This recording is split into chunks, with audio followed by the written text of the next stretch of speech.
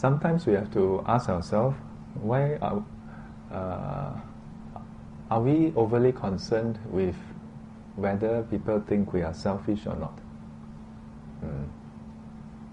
Yeah. If we are concerned about that, then that's selfishness also. Yeah. So we should just be concerned with helping people.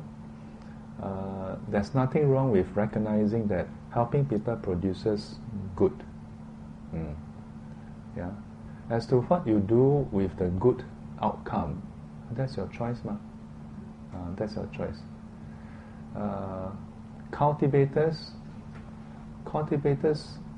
consciously choose to do things that produces good, knowing that it produces good. They don't just say, I don't want to choose anyhow, this one also can, anything also can. Yeah.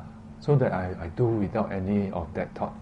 No. Cultivators, they do consciously those things that benefit others and produce good results in the future. Why is that not selfish? It's not selfish because until you are enlightened, you do need to ensure that your rebirth is suitable so that you can cultivate.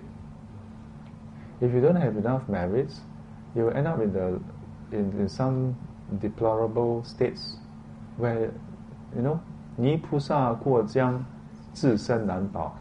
Where if you are in a dire state, then you end up becoming a liability and not an asset to people. Yeah. So, nothing wrong with wanting to cultivate merits. The question is what you do with the merits. Do you cultivate, do you do charity, do you help people, hoping to get merits so that you can enjoy yourself in future, just yourself? Then that's very selfish.